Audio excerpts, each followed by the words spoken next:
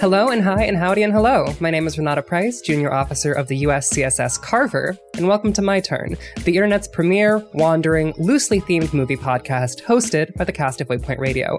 For My Turn, I chose Ridley Scott's 1980 genre-defining horror thriller, Alien, the fourth in our first set of episodes beginning with Predator, chosen by captain of our ship, Rob Zachney. Hello, hello. Followed by Prey, chosen by our stalwart pilot into the cold dark of culture, Patrick Klepek. I think those are reversed, but you know what? It's fine. Let's just keep going. This ship can do whatever it wants. Prey, reporting for duty. And Prometheus, chosen by the USCSS Carver's chief engineer, Ricardo Contreras. Hello. Hello. Alien follows the story of the USCSS Nostromo, a commercial mining vessel which, while on its way back to Earth, is forced to respond to an unknown signal on a strange planet. Its crew of charming, working-class miners and engineers descend to the planet only to come into contact with a new form of parasitic alien life. When one of the crew is attacked by the creature and brought aboard the ship, the crew debate between saving the man's life and preserving the specimen for science. That former position is held by just about every crew member, and the latter is unique to Ash, a man who seems oddly distant from everyone else aboard the ship. Eventually, the crew decide to cut the parasite away, temporarily saving the man's life, which is snuffed out shortly after when the alien, the now famous xenomorph, bursts from his chest. The creature quickly grows into a deadly, silent hunter which begins killing off the crew one by one before it's revealed by Ash that the crew had been sent to this planet to recover the specimen all along. Ellen Ripley, the Nostromo's warrant officer, is the sole survivor and sets the ship to self-destruct before leaving on an escape pod with the Nostromo's cat, Jonesy.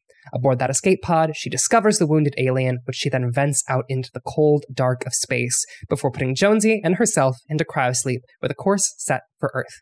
With introductions and summaries out of the way, I want to know everyone's relationships with not only the Alien franchise, but this particular movie. Like, when was the first time everyone here really heard someone talk about Alien? I wish I had a cool story. I think we touched on this a little bit when we were setting this movie up during Prometheus. Mm-hmm. Rob, do you have something specific? Well, no, I mean, like this. So my parents did not like horror movies, and they did not like sci-fi. So I didn't see this growing up for a long time.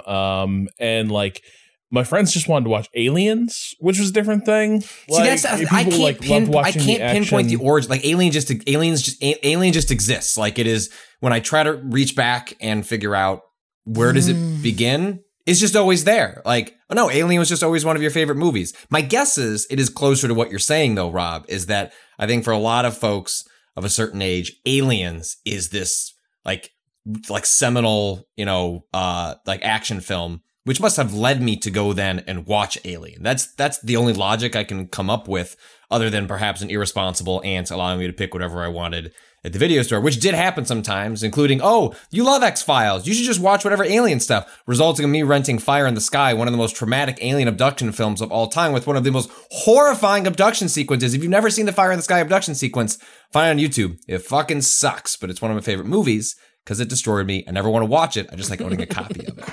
So I never saw this until I think it was like the first year we had moved out to Cambridge, and there's an independent like revival theater in Cambridge, the Brattle, which is sort of like locally famous. Oh shit! Like, that's the Harmonix used to do all these rock band things there associated with PAX. I got very drunk on stage playing rock band at the Brattle. They're also known for doing like genre like festival picking stuff, or at least they are now. I don't know what they were back then. No, I mean the thing I will say about the Brattle is much love to the Brattle. I've been there in a while, but like very small theater. Like it does not you do not need a very big screen or very many speakers to like have a bigger home theater experience than the Brattle can really deliver. But they did cool like repertory things, and when we moved out here, God, I think it must have been like maybe 20, I can't remember now. They were doing some sort of anniversary for like the films of 1979, and so there's a bunch of awesome movies like hitting up their run like that summer, and Alien was one of them, and I'd never seen it, and I was like, well, I'm gonna see it on the big screen. And I don't remember like what we ate beforehand, but I got food poisoning, and so like in the like 10 minutes in the movie, I got like cold sweats, like shaking. Like it is a cool room. I was like shaking like a leaf because it felt like it was like 30 degrees. And I was just like, but I want to see Alien and everything, so I'm just going to white knuckle this. And so the movie was a blur. Like I basically, like, I remembered like Dallas in the vents with the flamethrower, but the entire thing was just basically like a hallucination until I was finally like, thank God we can get on the subway and we can go home and I can pray for death. And so running theme during the podcast. Yeah.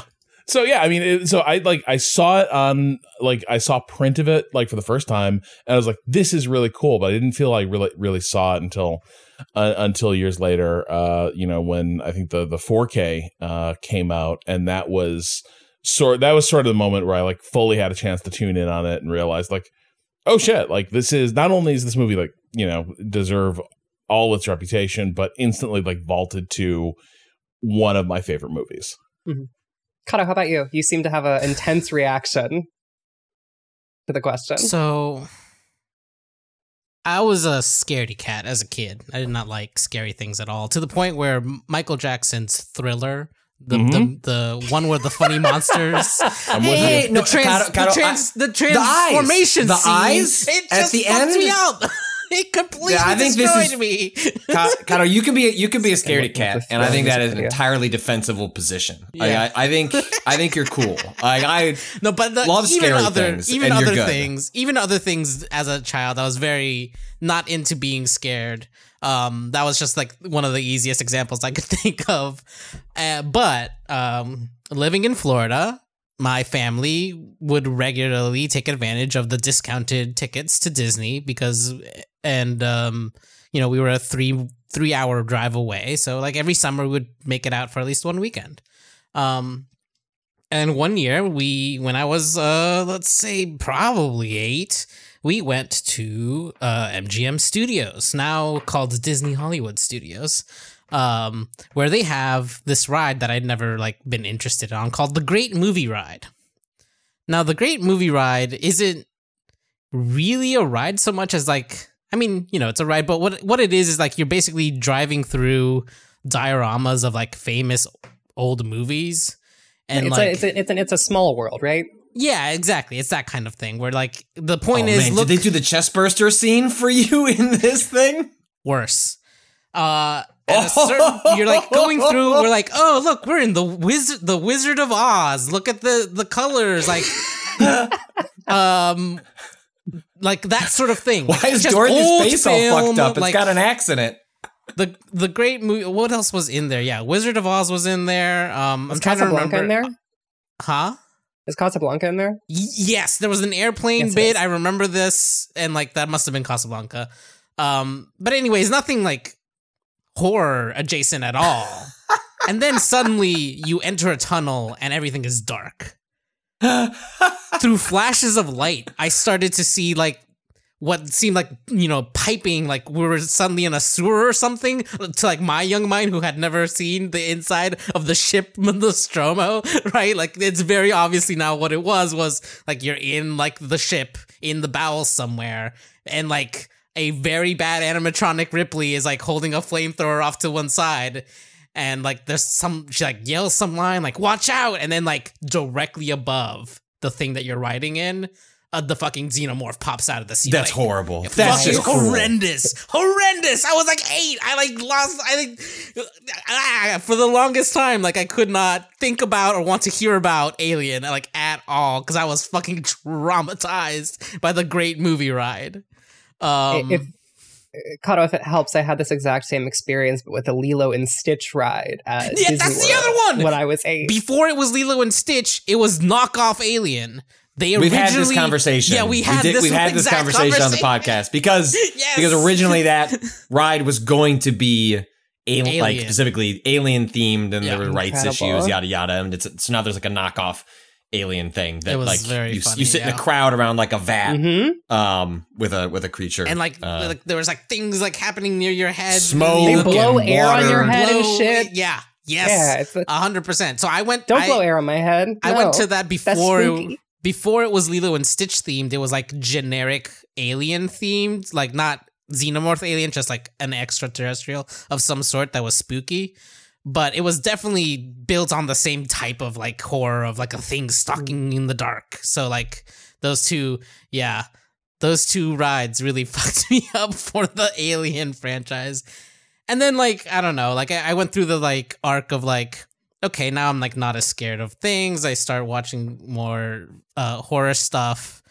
But for some reason, I associate the Alien franchise more with its later things and like the AVP stuff, like the Alien versus Predator stuff. Unfortunate. Right. It's like this thing is like, oh yeah, they seem like kind of whatever, like not very good horror movies.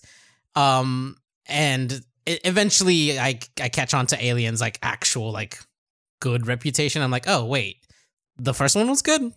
Might as well check that out. So like, you know, back in probably like 2012 or something, I watched it for the first time at home and I was like, holy shit, this movie fucking rules. Like this is like an actually well made thing compared to like what my idea of the franchise as a whole was like. You know, it's like a spooky, like a creature feature that wasn't particularly good. The Alien was just like, it was one of those things that got popular but wasn't. Well, that's what happens to all, like that's what happens for, you know, horror franchises. Is it gets impossible to make these things scary, and then they just become pop culture icons. Right. That I mean, Aliens specifically contributes to this because of the way it turns it into an action film. But and one thing I can't exclude from the potential origin story, Robert Cotto, this will make more sense to you. But like, if your parents were lucky enough to occasionally sign up for HBO, HBO constantly had films of the caliber of an Alien. And when I remember just occasionally flicking to HBO just to see what was on. And a lot of my exposure at a younger age to films that I was not, quote, ready for were just airing on HBO. Wow. You know? And you know, my parents like were not parents that weren't watching what I was doing. They generally, and it's a philosophy I've extended to my kids, like, I sort of trust you to tell me outside of like, hey, like a film with like, I know it's like violent sexual assault or something in it. Like, I'm going to wait till you're a little older to understand what the context of all this is. But generally, like my kids will tell me, my oldest especially, like, hey, this is too much for me. Like, I don't like these sorts of things. And they kind of let us figure it out. And I think that was extended to the HBOing of things. And so there's a chance that it came in there. But like, I was also obsessed with X-Files. And so like anything alien related, there's a good chance that it came out of that era of just every Friday night on Fox watching Scully and Mulder. And then just, wait, aliens are spooky. I want to watch everything with aliens in it. And I could definitely imagine that being related to that specific era of just wanting to investigate anything with a spooky creature in it. Nice. These are all really good stories. For me, it was, I think this is the case. This is the timeline lining up. Alien Isolation released in 2014 when I was 14. And I remember listening to podcasts and like keeping like up with like, games writing and blah, blah, blah, blah, blah, and people losing their shit over it at the time. And me being like, oh, this alien thing sounds all right. Well, I kind of want to play Alien Isolation, but to like put it into context, I want to like make sure I watch the original film first. So I like am approaching it with like the right mindset. And so at like, I think age 14, I had my grandmother rent Alien. And then I went up to the extremely small, I think it was 19-inch flat screen TV in my grandfather's bedroom and was like, all right, time to watch Alien. And then after about, I'm going to say 45 minutes, I had a sleep attack and completely passed out for about an hour of the movie. I would say that my consciousness was on for Dallas going to ask Mother what the story was. That is where my consciousness ends. And it clicks back on in the absolutely astounding last 20 minutes of this movie, which happen, I believe, in real time.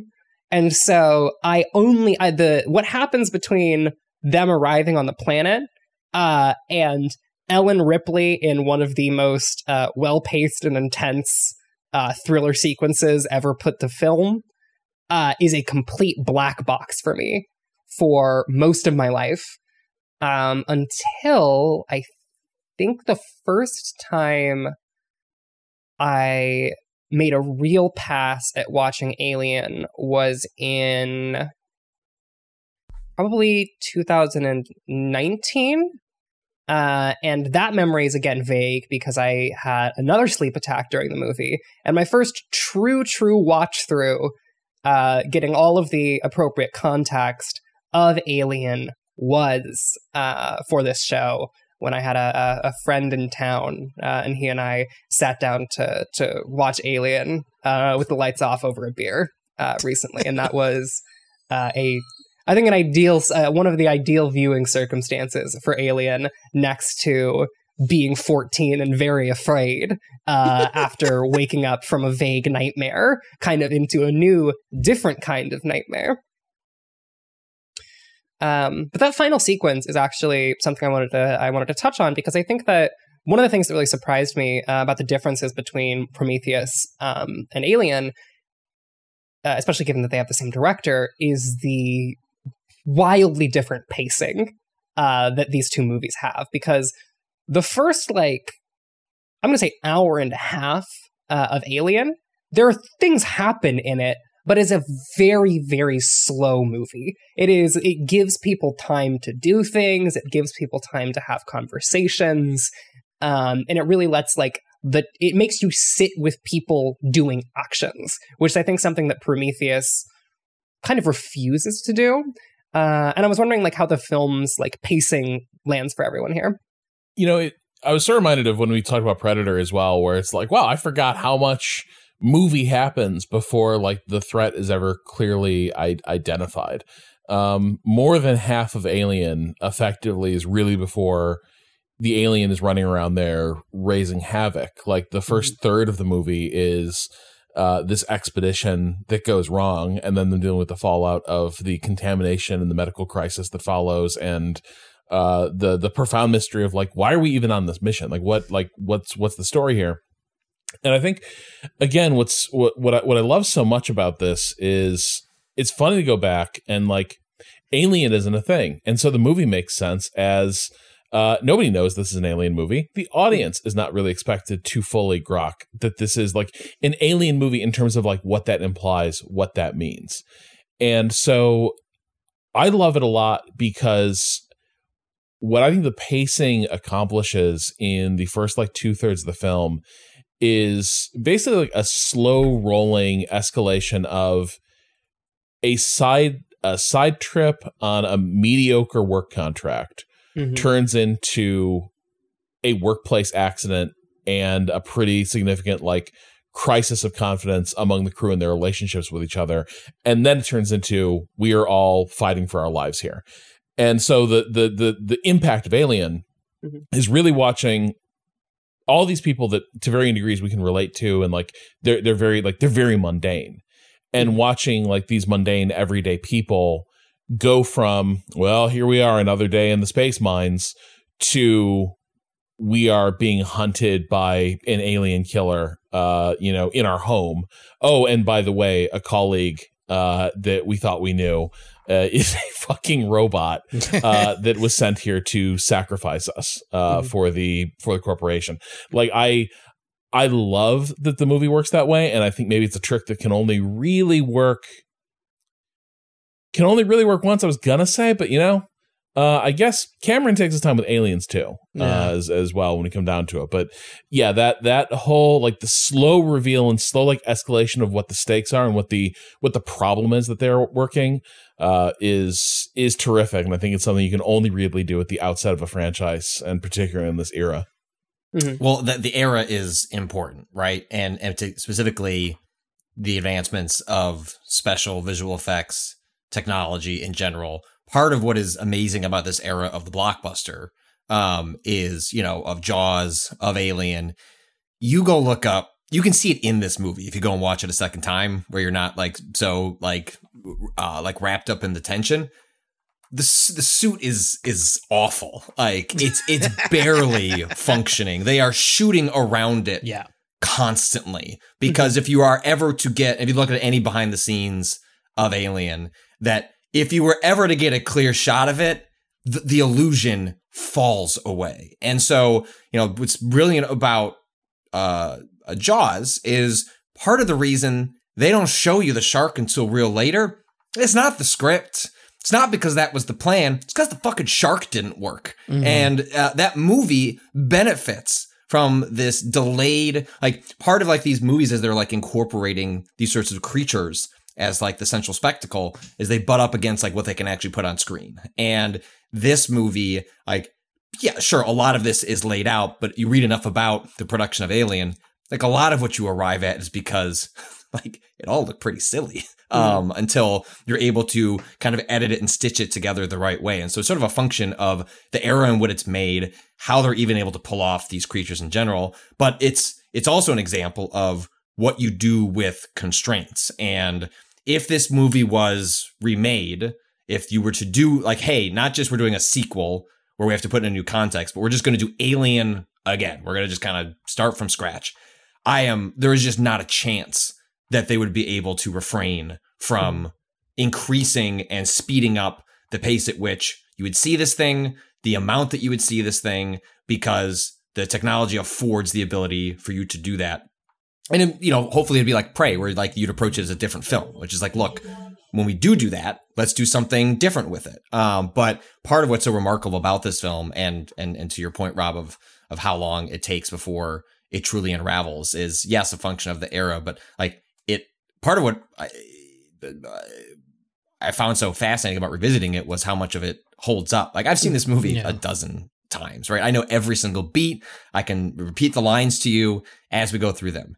And the moment that Dallas turns in that tunnel to hear that shriek, I mean, I'm like jumping off my seat. It's the first time I've watched it in 4K. Like, so that is like an added benefit. This movie looks tremendous. It's not on an Ultra HD disc, which you can't get. I watched it just on the, the Apple 4K stuff, but it still looks like stupendous. I watched it on a smaller screen, but it was at least a 4K screen with like headphones on, and it was just like the AV of it is astounding. I think I have two things. One to the pacing specifically, and the way that Rob mentioned that how we've come to like learn about and like empathize with the crew by the time that the alien is eventually revealed is one in the slow pacing, absolutely, as well. But also I think I found something really interesting about the way they shot and sound mixed the scenes where everyone's together. It sounds like there's a single microphone in a room full of people. And it sounds like the way a home movie sounds when you like have a big group and they're all talking at the same time. And like the direction is really good. It feels like some of the most naturalistic, like people in a room dialogue that I feel like I've ever heard in a movie is in these movies. And it's just like makes them feel so grounded, aside from all the other work that they're doing through like showing them at work and showing the like silly like pranks that they play on each other, like when they fucking have Ripley down but have the fucking steam going so that they have to yell over it when really they're the ones controlling the steam. There's so many good things that this movie does to really characterize the crew. And then the other point was kind of jumping off of what Patrick was saying about how little they show of the creature. I also noticed that oftentimes what they want to show is the mouth. It is the thing that you would be encountering if you were the person. Don't want to see its feet. If you were the one being hunted, that's it. Like it's right there. It's in your face. It is completely taking up your entire field of vision, and it's like that much more terrifying for not being able to see it in its fullness. Honestly, like it's not only like Agreed. They're shooting around it, but like I think it's actually also a great decision to like really embody that horror of like I'm done. Like this is you have no sense of how big it is, right? Like that they're able to, by shooting around it, like keep the scale of it kind of hard, even in the moment where like it fully reveals itself and is essentially just like standing and frightening one of the crew members for a very long time, who apparently they shot the original version of her death was that she goes into a locker and dies of fright, but they didn't have enough connective tissue to make that death work. So like when you see like the tail of the creature come up, that's not her. That's a different actor, and they just sort of like a shoot around it to imply her death. Because they couldn't actually connect all that together. But I think you're right, kind of like especially when you get to that final sequence when it's just Ripley and the creature. And I mean, all time, one of my favorites. I look forward to, like, think it's earlier and earlier in the film until I realize it's the very end, but the all time of the alien moving its head and you realize it's a piece of the machinery in the space shuttle is just, it's like a top 5 shot in a film for me. And that reveal is satisfying every single time. It's so good. And the way that Ripley responds to it is just, it's tremendous. I think that one of the things I actually really like about this movie and ties into the pacing is the fact that it assumes that everyone on this ship is mostly competent and is going to show them making mostly the right decision 99% of the time. And I think that actually lends itself to the way that the movie is paced, because you are seeing people make the right choices and it doesn't matter. This thing is not something you can make the right choices around for the most part, especially not with an explicitly bad actor like Ash. That's the thing. Yes, 100%. Even the chick who's scared, it's like, yeah, you know what? I identify the most with you. This sucks. Are we all gonna die in that shuttle? I'd rather die of oxygen, like lack thereof. Like, that's cool with me. I'd be shitting my pants too. God. Yeah, I think it's like really elegantly done, and I think that like builds.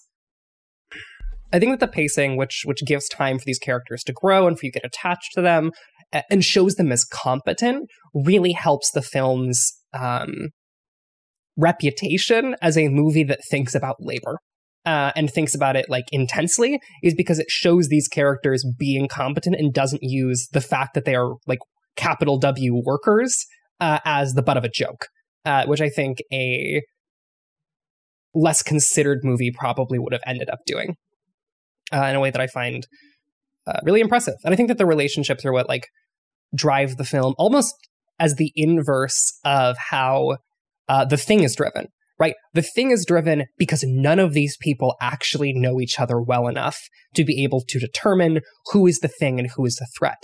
I think the thing that I really love about Alien is that all of these people have close working relationships with one another and know each other well to trust one another when things get bad. And the fact that they have a bad actor in their midst is what leads to, you know, a lot of the like central downfall of the film. And that the bad actor is specifically tied to the corporation, to Weyland-Yutani, is, I think, what allows this movie to like cement itself as like a thing people think about thematically for a very long time.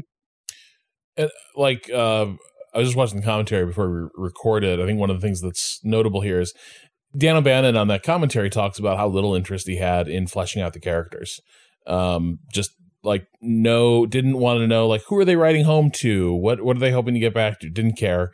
And O'Bannon in the commentary comes across as a bit of a prick. And so like just aggressively disinterested in what they are not interested in. And so they O'Bannon kind of just didn't care that much about like the cast of characters in that way, but the actors figured it out. In the absence of like direction from the script, what you had was a tremendous cast of character actors dialing in what they would be bringing to the performance and what they thought the relationship between the characters was, with Scott there sort of helping them develop it, almost as they roll. And I think maybe that's one of the other things that works in this movie's favor. Like later, Ripley, Sigourney Weaver become like the face of the franchise. What's kind of cool about this movie is that like it's not clear who is going to end up being the hero, who even is more important. Like we know, like I think it's more legible that okay, Ripley is a point of view character we keep coming back to, but it is not necessarily like she doesn't stand out in that way. And so like the fact that it ends up sort of being her trying to figure the way out of this sort of arises really organically, and I think makes it gives it this feeling of there's kind of two hierarchies aboard the ship, or two like parallel sets of relationships. There's the official ones that exist in terms of like who does what, like character as job description. And then there is who do they get along with best on the ship, and you get tastes of that where like the fact that Ripley is just trying to do her job when she recognizes that whatever has happened on this planet is a contamination, and there's protocols for that. Like somebody's suit was breached by an organic life form. We cannot let you aboard the ship, and that is her job, to be the person who's not in that like extreme situation, to be the person who's cold enough to say like, sorry, you might die in that airlock and I can't let you aboard the ship. And you can sort of believe that like in that moment, Ash, out of a humanitarian impulse, is the one who's like, I can't let my friends just stay out there. And Dallas doesn't back Ripley up. Dallas is like, one of my people is hurt. Like, let us aboard the ship. We got to get to medical. And like, it establishes right away that in some ways there's like safety procedures and things are supposed to be real clear cut, but then there's the human element. And that's a thing that is constantly in play here. And I think it really comes to a head in that scene between Ripley and Dallas, where they have the private like conversation in the hallway where they're finally alone. And it is like, what's the actual score here? How did we get in this fix? Because you're acting weird. And it's sort of, now it is, okay, it is not just like captain and second in command. Now it is like, we've worked together. Like, I know this is not like you. What's going on? And the answer is precarity. The books are worse than you think. Like, we're not doing well. Yeah, I think it's good ass movie. Y'all heard of these movies? Excellent. And this also like proves what we were talking about with Scott as the director last time, which is that like, you know, the comment about Bannon being weird about the character writing is that like Scott's command over like visual filmmaking and like working with actors to make a movie is exceptional, right? He can take a pretty mediocre script or like a good script and turn it into something truly excellent through like tremendous direction. Yeah, I was fully thinking of when Rob was saying that about the script. I was like, oh, so like in the script, those scenes where they're like in the kitchen and whatever are probably like, we come in on the crew in the kitchen and then it jumps right into whatever dialogue, you know, eventually gets singled out. But Scott's decisions obviously to hold on. No, we're holding on them talking for a while. Like they're gonna like kind of banter for a bit. Like we're gonna get snippets. Do we know if any of that was improv? Did you get far enough in the commentary? So that was my. It feels naturalistic in a way that would be impossible to capture if you were purely reading off a script or maybe working off prompts where like the conversation has to head to a certain place. Just let people figure it out, because I think that's part of what helps the film not only ground it, but feel like you're able to live with, like, it's scarier because all these characters don't, you know, this is like the big thing that even Prometheus, if you like, you were to squeeze down the amount of characters, which is like a really easy critique of that film, it's still shot with like it's a script, right? Father, you know what I mean? Like that's an outlier, right? But it is, that is shot way more conventionally. Yes, and although 100%. You don't necessarily look at Alien as a film and as like using a bunch of unconventional film techniques, like when you see that pushed up against how a film like a Prometheus is shot, I don't know. It that gave me the impression, without any knowledge of the history of those scenes, that they must have just let these people talk to some degree. So regarding like, there are a couple things that, again, like, is it necessarily great to run a set this way? I don't know, but also there's some things that are amazing. Like one of the characters just absolutely decks Ripley after like Kane is put in medical, and Ripley, like, Sigourney Weaver does not know she's about to be punched. That's not in the script. It is like, and she's talking to Scott on the commentary. They're recording together, and she's like, "Yeah, I had no idea." Like, she just hauled off and punched me, and so she's like, "I'm actually in shock." As we played the rest of that scene, it really pissed me off. You know, do you want your actors to be getting like all methody and like just unloading on each other? I don't know. But well, this is the era of The Shining, right? Like, in which like essentially abuse occurred on a set to produce an incredible performance from Shelley Duvall. But should Kubrick maybe have been like put into jail for that? Yeah, arguably. Well, they talk about the abyss on this, right? And like Ed Harris. Oh, well, Cameron is famous for this. A wild man. Yes. For like Ed Harris, do whatever it takes to give you the movie. Great. Ed Harris, I think, is still furious about the abyss. Like 30 years later, will not forgive James Cameron for effectively like fucking drowning him and his co-star in this movie. Incredible sequence, by the way. But it's like, are you nuts? Like he basically like the characters like. One of them is like intentionally drowned in the scene. Let me tell you, shooting it was not much better.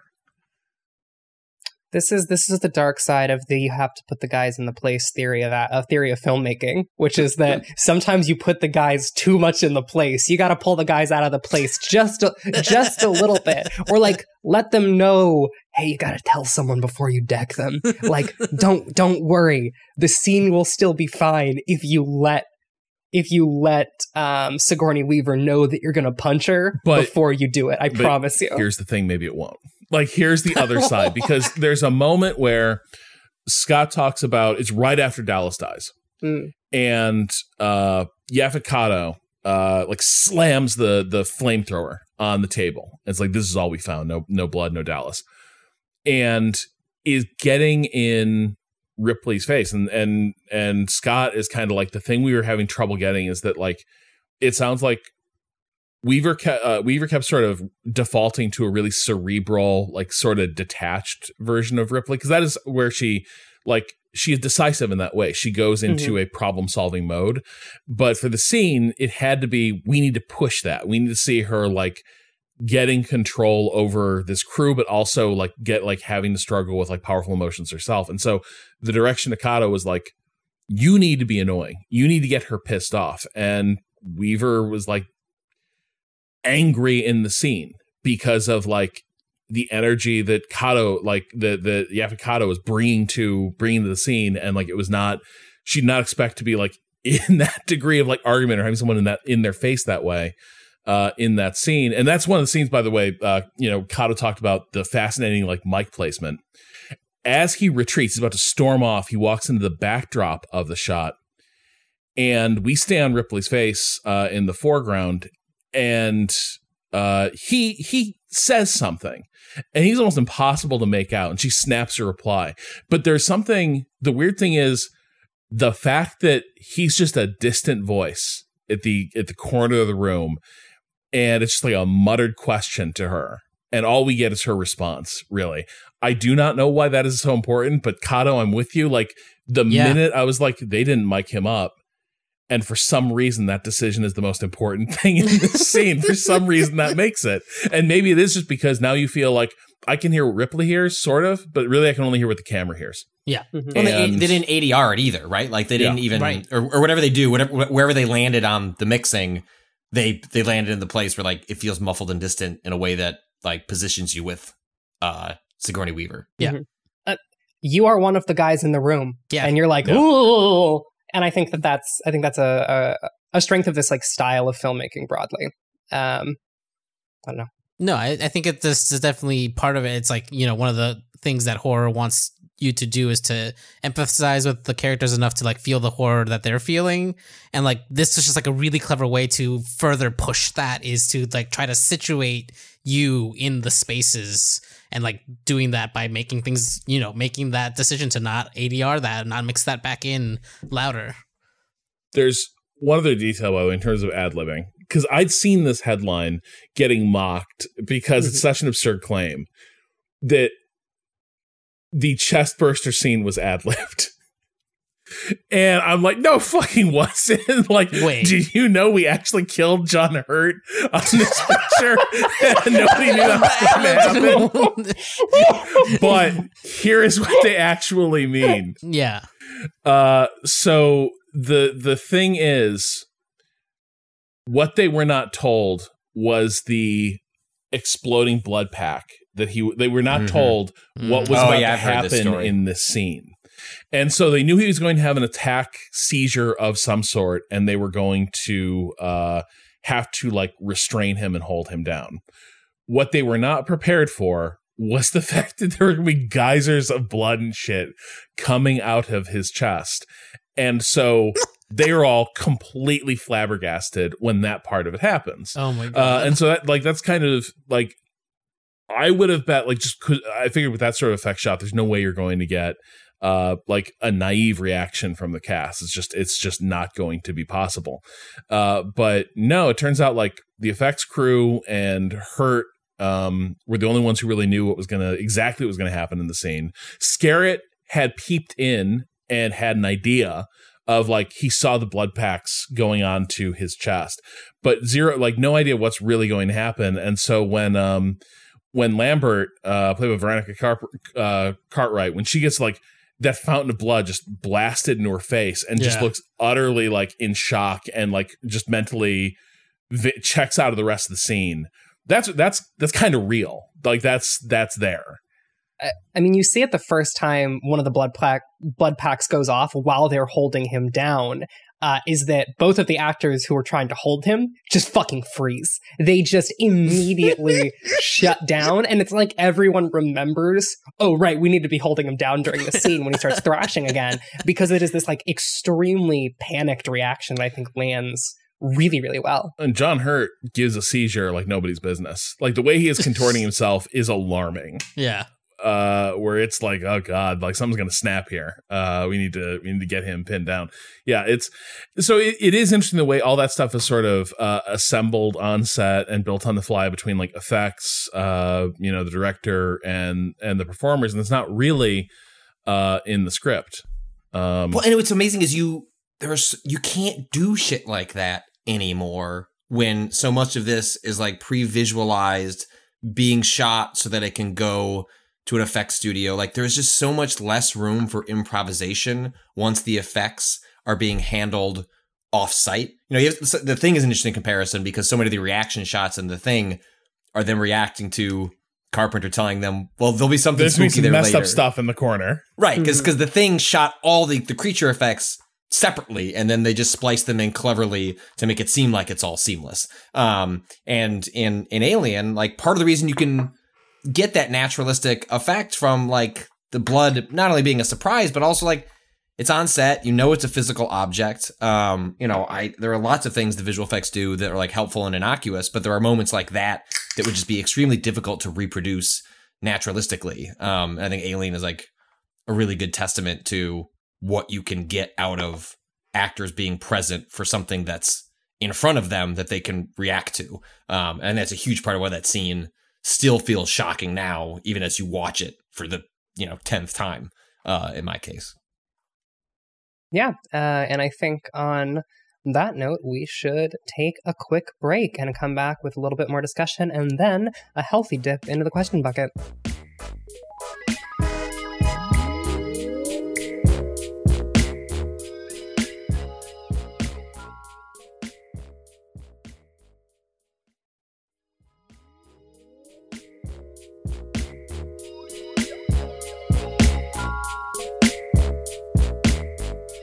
Hey everyone, welcome back. So Patrick was just talking about, we were just talking about performances broadly. The thing I want to drill down on is the movie set design and the way in which like the set design of Alien has gone on to kind of define an entire aesthetic of like futurism or an idea of what the future could have looked like. And I'm really curious about how folks feel the set design ties into the film's reputation. I mean, I think the like dingy, dirty, like lived in sci-fi look. I mean, I'm not sure. I would have to actually like go back and look at other like sci-fi from this time. But in my mind, like what you have is Star Trek before this is the biggest thing, what is Star right? Wars? So it's 76. So this is the funny thing. But in the commentary, Scott is supposedly calling out like, I'm thinking of the Star Destroyers and stuff. He thinks of Star Wars as fundamentally looking pristine, which I don't think is necessarily wrong. Like we can talk about how grimy Tatooine and the Millennium Falcon is, but you spend a lot of time looking at like polished floors and like steel. Right. But the big reference, of course, is 2001: A Space Odyssey. And like what they're going for here is explicitly like none of that pristine that's just rolled out of a shipyard and it's like a science vessel. Right. I want industrial ruin to be the look of this thing. I think the way this all looks is a huge part of it, because on the one hand, it creates such a sense of atmosphere, of oppressive like claustrophobia to it, but I think I also can't undersell, it is such a weird space in terms of, and industrial spaces can be really weird. Like there's things that you'll find that you're like, I don't know what that's for. You'd have to like understand how the whole factory works to understand like why this like furnace looks that way or whatever. But they definitely lean into that with things that are almost more temple like some of the doors you see have like inlays of like gears and pipes, but it's obviously not functional. It is just this sense of like of momentousness that exists within the Stroma. Kevin from Grand Designs sort of refers to as like events that happen as you explore the space, and I think like Nostromo has a lot of those. Yeah, I think like when you look at the ship from the exterior perspective, it looks like a ship built for hundreds of people. It looks absolutely massive in a way that is deeply unsettling and like actively threatening in a way that I find like really impressive. And it feels like it is being run by a skeleton crew. You get the sense that the books are bad because there should be more people on this thing. Well, the funny thing, I think one thing they do really well is you realize the first thing you see is barely the Nostromo. That you see the giant automated refinery that they're hauling around. And you learn so much about like what are the economics of this sci-fi universe. It is these vast like mining and processing facilities just wandering space, and then tiny groups of underpaid contractors hauling them off on and offshore. Going to sleep basically for long periods of time.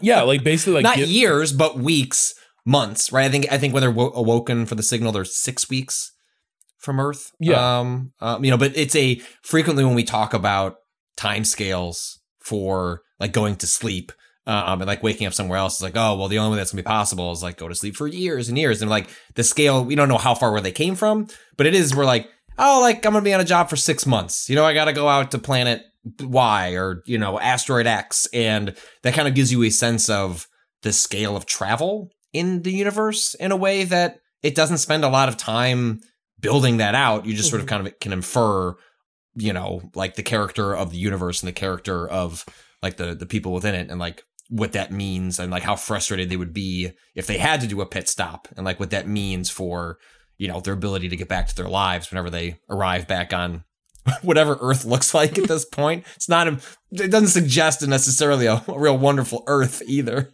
I mean, it suggests Blade Runner, right? Like it suggests the next movie he's gonna make, like that sort of the fields of for sure the oil refinery is just like stretching as far as the eye can see. Sort of bleakness is kind of seated in the way that this oil refinery is just massive and imposing. And you have sort of the flip of in Blade Runner, the assumption is this work is so miserable and demanding and dangerous that you only send replicants out there to go do it. You create like, like humanoid slaves, android slaves to go do this kind of work. Here, the androids are there as sort of a corporate compliance officer that's there on the sly, sort of a plant. As far as the design goes, like I think another thing I like here is that you listen to the comment. Scott's an enormously practical filmmaker. We talked about this last time, where like he's moving at such a rapid pace throughout his career. He makes a lot of movies. He does not have time to sweat details he does not think are necessarily important. He will invest time in details that are, but like he wants to move and he wants to get his effect. And like one thing he comes to is the shot where Harry Dean Stanton's character buys it. He walks into the room with the rain falling through the light panels in the ceiling and all the chains draped everywhere. People are like, what is this room? And he's like, I don't know. And I don't care. Like, That's true of that whole film, though, right? Yeah. Like part of what I really, related to the architecture conversation and the aesthetic is a lot of films like this would kind of like there'd be times where you're following the characters around so you would get a sense of the space. So like, hey, you're getting an idea of the layout before the shit hits the fan, and then you'll kind of understand like where the character's going, why they're doing it. At no point in Alien do you have any sense of the space. It is purposely left confusing, vague. Like it's what makes and the fact that Ridley Scott did not care about the details and was more interested in aesthetic, and that it looked cool as shit than explaining the why is what makes, whether by accident or on purpose, like the sequences with Ripley as she is running through these tunnels so much more effective. Cause I don't know where the fuck she's going. She's running, but it's not as though so many films like this would like have way less aesthetic chaos going on, and like the camera pans to like down another hallway and we see the glowing red light that she needs to run to. And I get none of that here for the most part. It is just fog and strobe lights. And oh man, that sequence where she comes up through the little hatch and the strobe light is just going in her face. I feel bad for Sigourney Weaver because that was probably miserable to shoot for her eyeballs, but it looks incredible. And that chaos is what makes this film hold up on subsequent viewings, is that despite the fact that I know every beat, I still don't really know what these characters are doing. I know why they're doing it, but you get engulfed in the chaos in the same way that the characters themselves are, because of the deliberate choices to just not mentally map out the space that you're in. Yeah, I think that one of the strengths of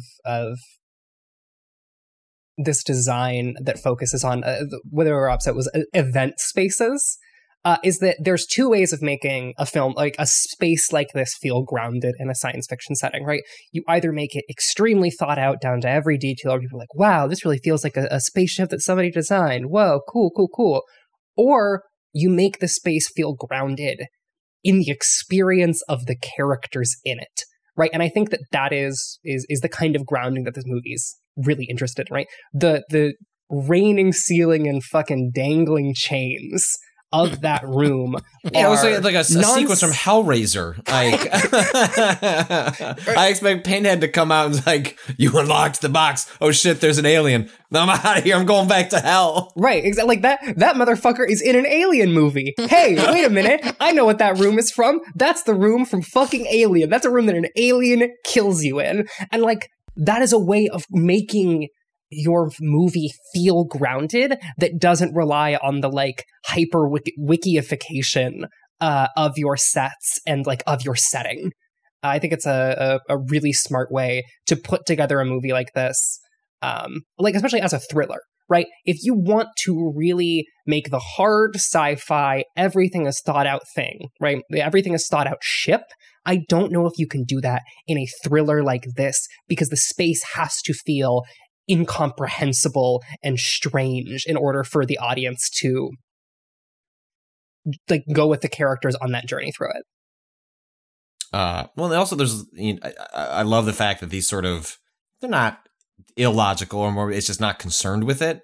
There's a bit of that with even the logic of the creature, right? So when Dallas, goes to confront the alien in like the ventilation shafts, they say specifically, we only found the flamethrower, we didn't find the body. Why? With are we like at that point in the movie, like, is we implying that it's eating it, like dragging it away? Because later on, the alien is very, very happy to just mutilate the bodies and present them as the like, look what I did to these beautiful bodies. It works. I don't give a shit that like they don't establish the creature is not even. We have no sense that, is it feeding? Is it just acting out?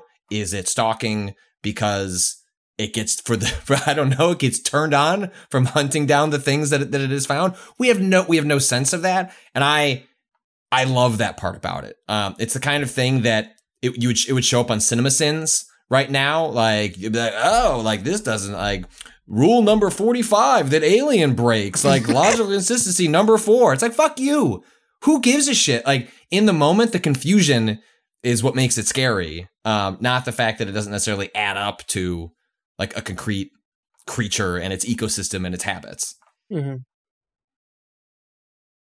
Yeah, I think that like this is also affected by, and this way of seeing the movie is affected by the later films, right?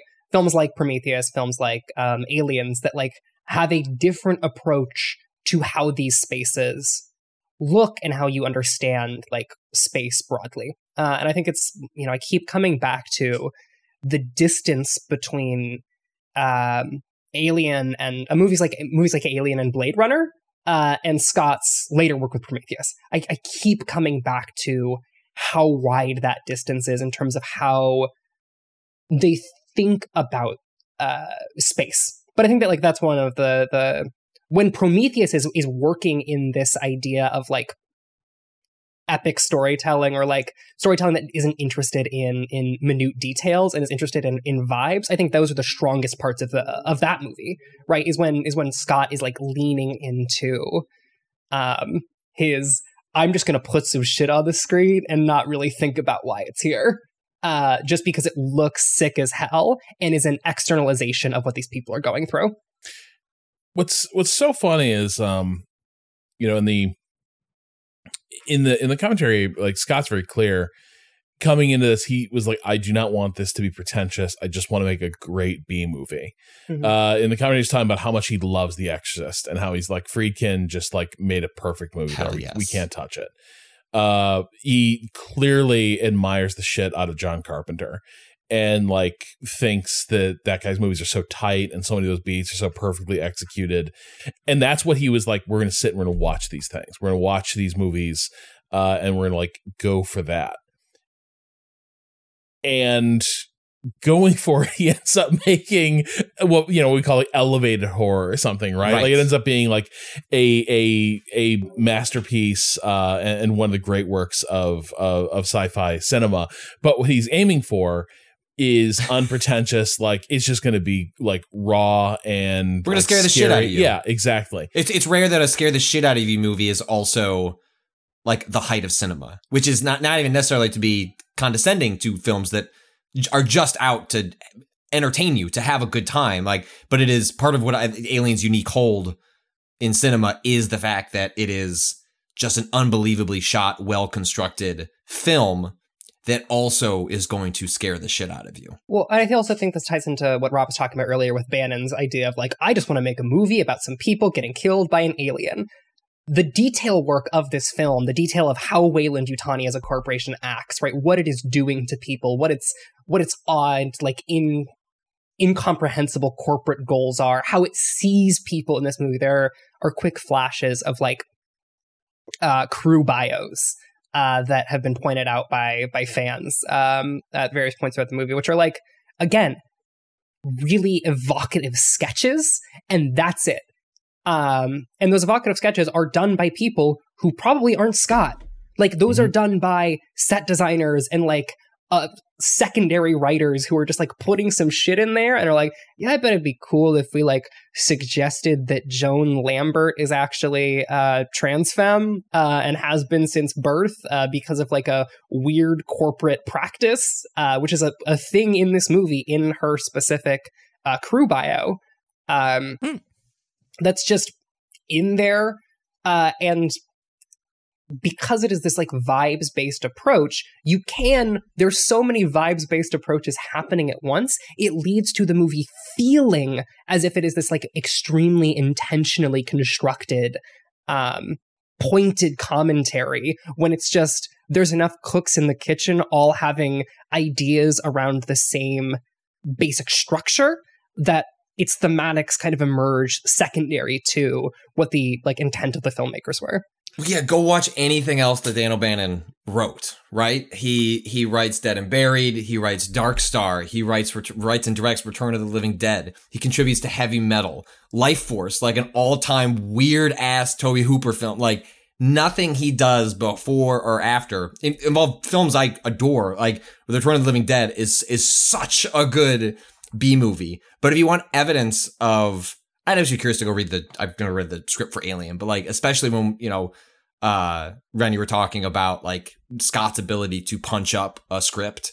It is based on the track record of O'Bannon's entire like filmography, like as a writer, everything suggests that this had much firmer B-movie qualities that were then, you know, just by happenstance and like was directed by one of the all-time visual directors that turned it from something that would have been, you know, and then you also have the H.R. Giger element by creating like an all-time iconic design. There's a lot of things that kind of happen here, but it seems like they sort of happened to the script to transform it into something much bigger than just the words on the page. Well, also they mentioned they kept trying to get Giger to tune in on other parts of the design, and beyond the initial concepting, Giger was like, "Don't bother me. I'm sculpting the alien now. Don't talk to me. I'm sculpting." And so they're like, well, can you tune in to like what the to what the face hugger looks like? And he's like, no.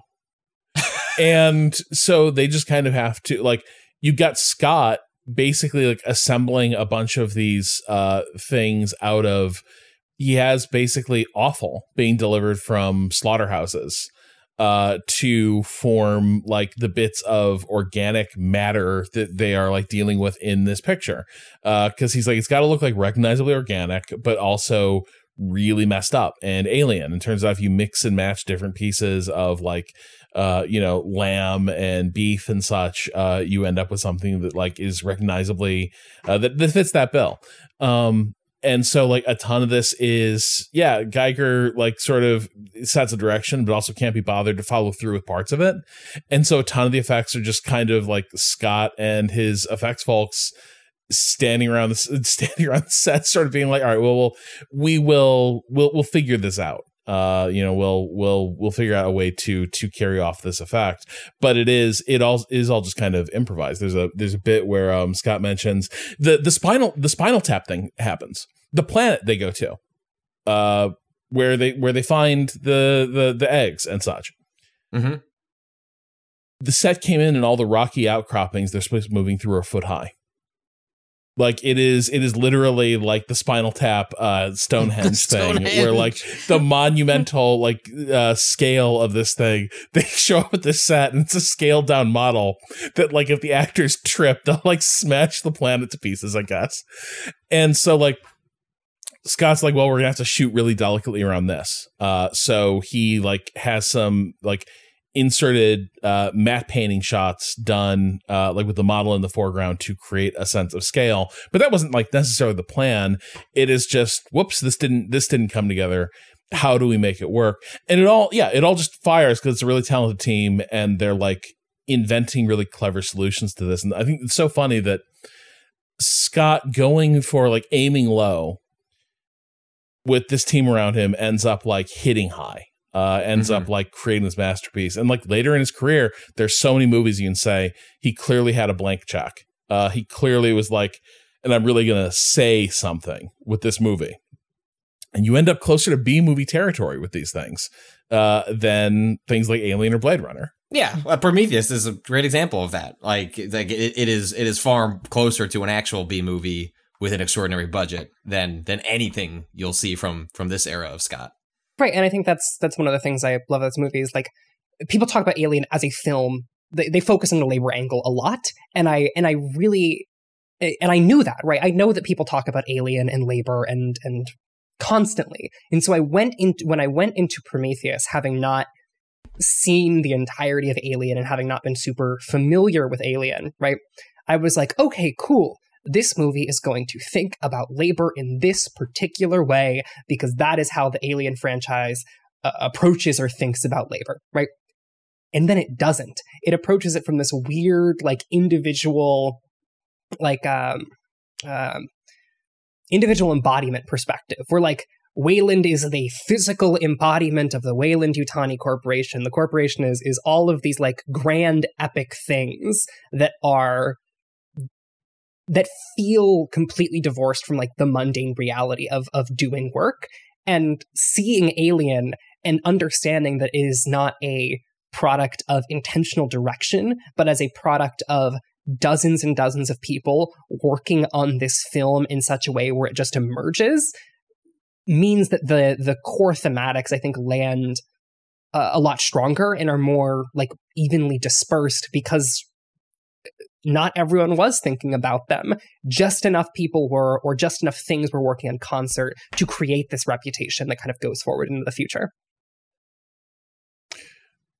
One thing that kind of floored me, I'm curious about this, in terms of things just sort of coming up, not in the script, Ash as an android.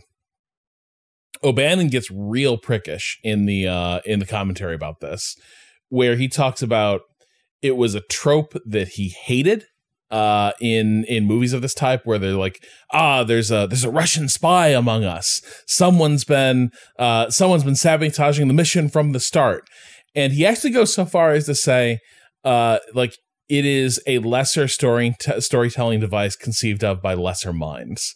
And it was forced into this Christ, bro. There's a reason that O'Bannon was not asked to like continue on in the franchise. He has shit talked this franchise for decades. Like, they only kept me around for the sequels. But I would have figured it out. And the thing is, the thing he thinks like Ash shouldn't even be there. I don't know why this. He's like, kind of works out, but like fortunately it doesn't derail the whole picture. And for me, I'm like, it makes the picture like other, because I think without Ash, this is a straight up creature feature monster movie, very good one.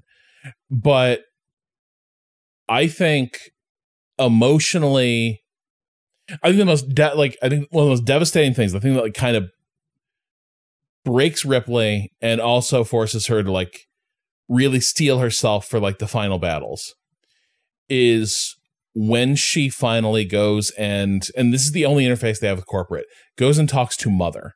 God, and Mother. Walks into the little computer womb and asks why. And now that Dallas is dead, it will just straight up tell her what the story is, which is, the mission was get the organism, all of their considerations, secondary, crew expendable.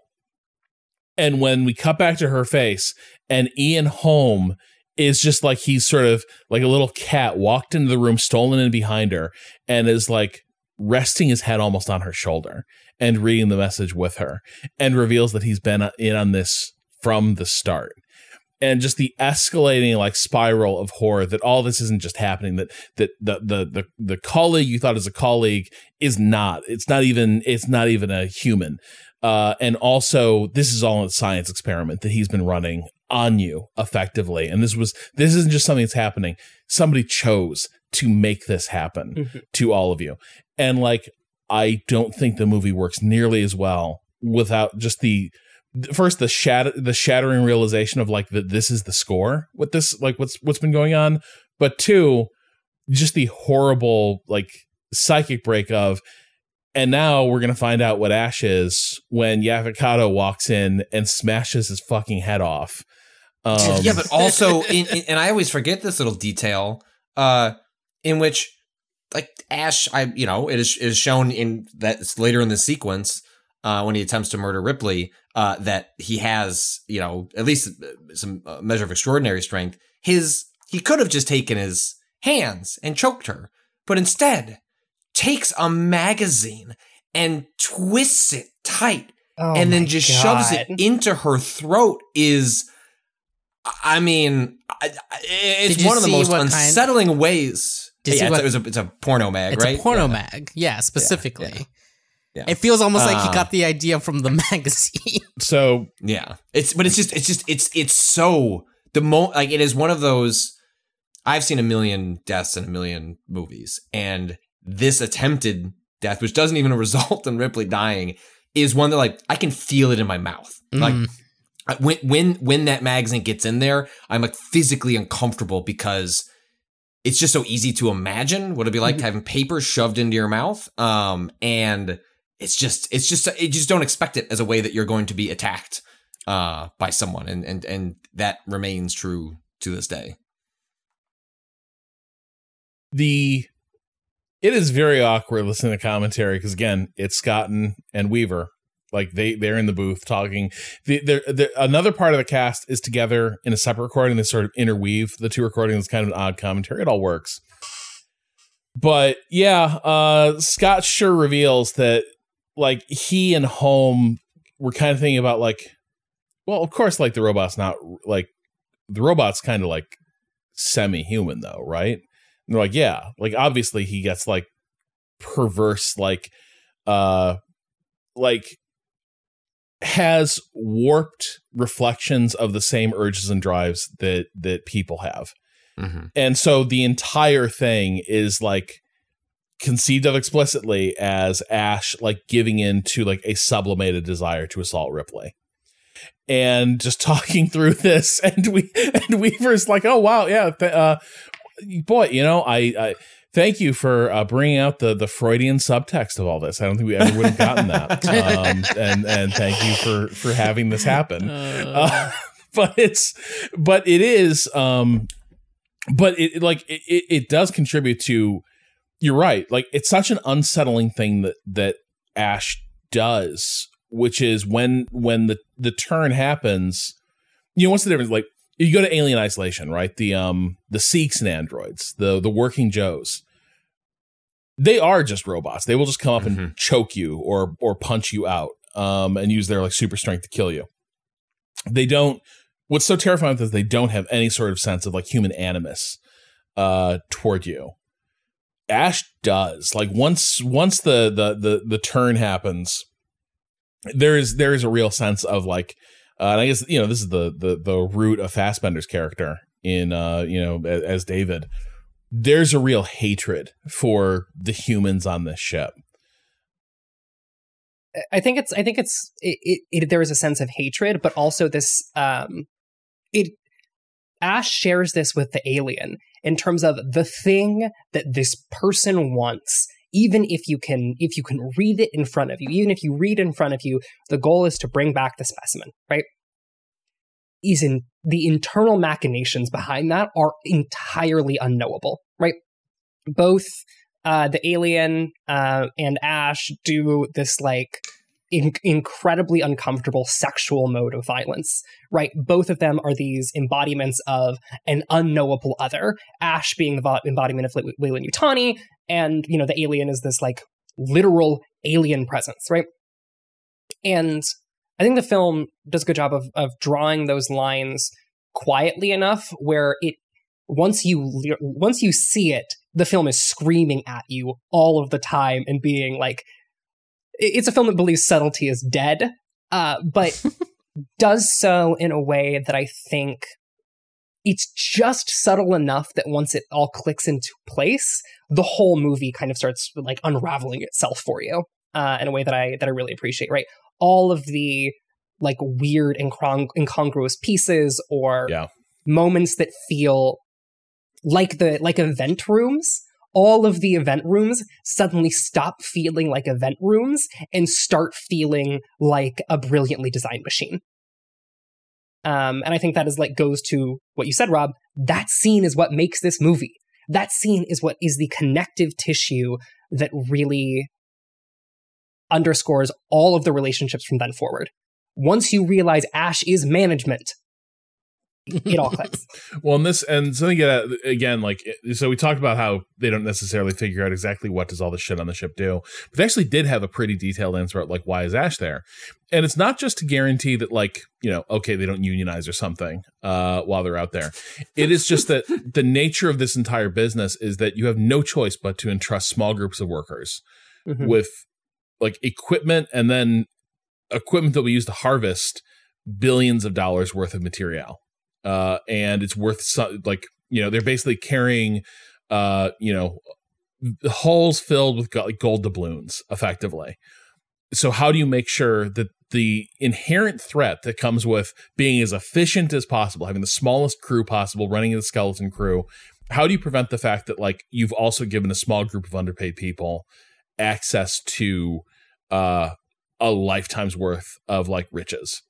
And that's why the androids are there. And that's fundamentally why they don't know that androids exist, because this is a closely held corporate secret that across these ships that do this kind of work, there is someone there to make sure that if anyone even thinks about, you know, trying to maybe rip off the cargo or let's take it to a different port and just sell it and disappear, you have someone representing management's interests who can prevent that. Do we think that's a rule, or because the sense I kind of got from it was that because they mention they had been working with a different science officer for a long time. And then this person was put on at the last minute, kind of as a surprise. And my thought, given what the ultimate orders are, right, get the organism back and the crew can be expendable, feels like that's the specific reason they had an android.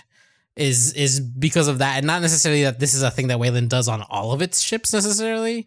No, I agree, but I do like that they had this thought about like this was kind of their answer of why don't they know the androids are there in the first place? There's a possibility there's an android there, and it's because here's why nobody wants you to know about the androids that are secretly being slipped onto these crews. But I am with you that like that's kind of the first sign of we never worked with Ash before. Yeah, and he seems like the weak link at first. Where it's just like, he's kind of a screw up, and he like mishandles these key moments, and is the one who's like, let's let him aboard the ship because we got to do medical stuff, and it's really only like the second time, like once you know, the way Ian Holm watches all this unfold throughout the movie is so unsettling and so obviously like someone watching like a bug twitching on a pin in in one of those boards. Like that is how Ash looks at the crew in all these moments. It's so well done. And the idea that O'Bannon's there, like lesser minds thought of this, and it's like, yeah, lesser minds sure thematically enriched this film and gave it a resonance that would go far beyond like, what if an alien got aboard a ship and killed everybody? Now, wouldn't it be fucked up if there was kind of a big guy with a weird mouth? Damn, Bannon, you I wonder how much of that is sketched out in the script. Did that come up at all in the comment? Like, how much of the when does it become the shooting script that Ash is there? Right. Yeah. Well, no. It was separate from Ash. Just given the fact that it is possible for the Ash character to have been so different when they're shooting relative to when O'Bannon turns in his draft. I'm curious, like how the alien is described, like what, like how much of, again, like to Ren's joke of like, what if it's just an alien running around a ship, right? Like so much of like what we keep talking about here seems to be reducing O'Bannon's script over time with the knowledge we have of what the production of this film.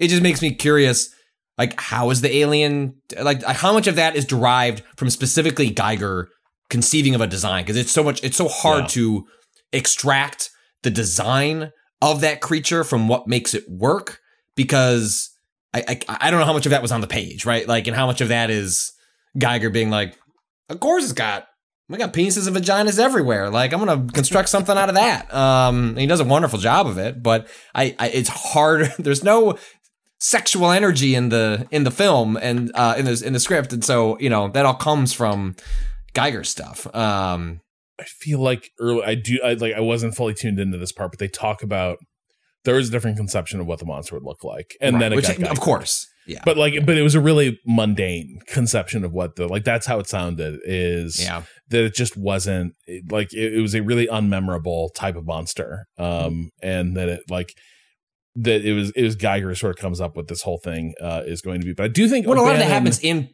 on production, right? I was watching a documentary on RoboCop, and it's like so much of like they didn't know what RoboCop looks like until they were like, Verhoeven decides he's going to shoot this film, and they got to figure out, oh no, what does RoboCop look like? And you go, how could you imagine the film RoboCop without knowing how that's all going to play out? But like so much happens in that once artists are brought in to actually produce the things that are just described or alluded to on the page. I also think that nowhere in dialogue does the violence in Alien feel gendered, but everywhere in the actual what you see on screen, every act of violence in this movie is so deeply gendered that I have to imagine that a lot of it comes from Geiger and from actors responding to what Geiger is doing. Because if Bannon can't stand the fact that this movie has thought that the movie he worked on ends up having thoughts about how corporations enact power on people, I bet he is similarly frustrated with the ways in which this film has a lot of thoughts about how corporations enact power on people and how that is reflected through gendered violence. Yeah, it's tough to say because he mostly he contributes a lot of thoughts about like what he doesn't want the picture to be, and some irritations about like stuff that was forced in there. But like, like a lot of this is discovered, I think, on the set as they think through how this is all going to look and work. The one like thing that he did sort of contribute, it seems, is he was really committed to this idea of here's what they can't do: shoot the alien and the bullets bounce off. He was like, we're not making a movie where it's just an invulnerable monster. Yeah. They're like, this is why the thing like shoots acid, when like bleeds acid when it's like skin is ruptured. It's this idea that squishing this thing will cause more problems than it solves. Mm-hmm. And so that's his big note. I do think like there's some like a lot of times, like sometimes what's really valuable is a concept. And then you get a good creative team to riff on it. You know, I was talking about Collateral the other night with Austin and Alex and Dia, and like we're joking about that. Michael Mann, notoriously, he's like, this is a cool script. A shame about all the shitty words and dialogue in it, but I like some of the ideas here. We're going to buy the script, and then the screenwriter will be allowed a shitty table at the like premiere dinner. Like that's what like he is very much like, thanks for your script. I'm gonna go fix it now with my team. I never want to hear or speak to you again. And to a degree, like there's like, especially in a form as collaborative as filmmaking, there is something to be said for that, where it's like, here's a cool concept, and there's nothing that you're going to write down on the page that will be cooler than like what this group of actors and set designers and artists are going to come up with. Mm-hmm. Yeah. Speaking of what actors and set designers come up with, I think we should take a quick dip into the question bucket. Yeah. And one of the questions that we got was, hi there, Waypoint. Alien is so foundational to modern sci-fi visuals and lore that I literally can't imagine the genre without it. I'm curious as to what each of your favorite contributions in terms of a trope or idea that originated or was popularized through this film. As always, fuck capitalism, blow it out a goddamn airlock, and go home. Is there anything that this film does that you really think carries forward and that you so love? Tough to answer because everything. That's the problem. Is like, right. It casts such a long shadow that I'm like, even on Scott, right? Like we talked about this from Prometheus. Mm-hmm. There is a running line through how Scott views like this movie going forward as kind of an albatross, like fucking Alien movie. I mean, obviously probably proud of it. Like it's an excellent piece, but like it's a movie that casts such an enormous, like I don't think you can pull singular elements out of it and be like, oh, look at what it did. It was like the whole movie influences a generation of filmmakers. I think one thing I point out here, and maybe this is similar to some stuff that goes on with like movies like Halloween as well. You see a lot of later movies go to a lot of trouble through casting and like establishing character with like little story beats, trying to create as vivid and memorable a set of characters as you have here, and they miss. They don't get there in a lot of cases, but I do think a huge part of this movie is in this sense of creating sort of the vividly imagined ensemble, as opposed to there being a couple leads and then a group of supporting. I think there's a lot of movies that sort of try to get at some of the establishing beats that are done in Alien, and they don't quite get there. I'm not saying like, Scott like invented the idea of the ensemble cast, but I do think there's a lot of films that are trying to get at the strong impression that this cast makes on us, and how that makes like all their deaths so memorable. And like I think that's one thing that gets carried forward just kind of imperfectly. I think when you see Prometheus, the big problem is you don't have a Harry Dean Stanton equivalent in that cast. It's all stars all the way down. It's all like big name actors in smaller parts, and it gives it kind of a gives kind of a weird vibe, honestly, in terms of you don't have people who are as immediately convincing as like Kato and Stanton are, as like two grunts aboard the spaceship. Like Idris Elba is a cool spaceship captain, but he's still Idris Elba. And I think that's something you run into a lot with movies from this era versus later, where like everything has to be a casting opportunity to like be part of the movie's marketing. Well, and then also those characters get plot shields, right? Yeah. Like in which like the more high profile the actor, the more you can assume they still might bite it, but it's going to happen later in the story. And it can Sean especially Bean when first, yeah, right, yeah. I mean, you can do that, but there's a reason they call it like stuff like that stunt casting, right? Because your expectation is that person's going to be around, and what's nice about Alien, obviously you look back on this film and it's like, holy shit, this is just full of like incredibly wonderful character actors, and Sigourney Weaver being like the standout who becomes a really notable actor, but the movie is to its advantage because everyone just sort of blends in to the background as opposed to being foregrounded. Yeah, I think that's the strength of like. Oh, sorry, Kato, please. I was just going to comment really quickly. Like, I feel like it's easily an hour before you realize that Ripley's the main character. Yeah, right. For sure. Like, it's really once Dallas dies, you know, and then you're like, now you're like, okay, Ripley's the main character of the rest. Because of there isn't a main character, right? Absolutely. Like they're like essentially the film then has to decide like and then Ripley like grabs the camera and goes, "It's me, bitch." Like, it ain't gonna be Lambert. Like, Lambert checks out. Too busy peeing her pants. And Kato Parker. Once you gotta start saying the character name instead of the because actor. it sounds, I'm losing my mind over here. But Parker just wants, like, he doesn't want to come up with a plan. He wants to fuck up this alien. Tell me how we're gonna get this thing off our ship. But that's what I'm signed up for. So yeah, she sort of emerges as the hero out of necessity in this moment. But even there, they sort of point out in the commentary, Lambert's right in terms of it's time to get off the ship and head for the lifeboat. The reason they don't is that Ripley thinks they've got 4 people and that's too many for the lifeboat. Yeah. She won't leave because Ash is still there.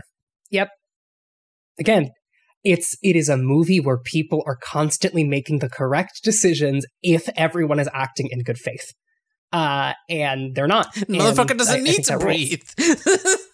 The other thing is that, like, I think that about the cast, the ensemble cast you're talking about, Rob, is that, like, this is kind of the through line between a lot of the movies we've been watching for podcasts recently, right? This is true of Alien. This is true of The Thing. This is true of Predator. All of them have this really recognizable ensemble cast that doesn't narrow down to its actual protagonist until the latter half of the film. And I think the other thing is, like, all of these movies are about or have a lot of focus on gender in some really interesting ways. And I think that is an interesting similarity between all of them. That, like, this isn't to say that, like, ensemble films are better at talking about gender than other things, but I think that, like, that these 3 movies share this very clear lineage with one another and build off of each other in interesting ways is I think really neat.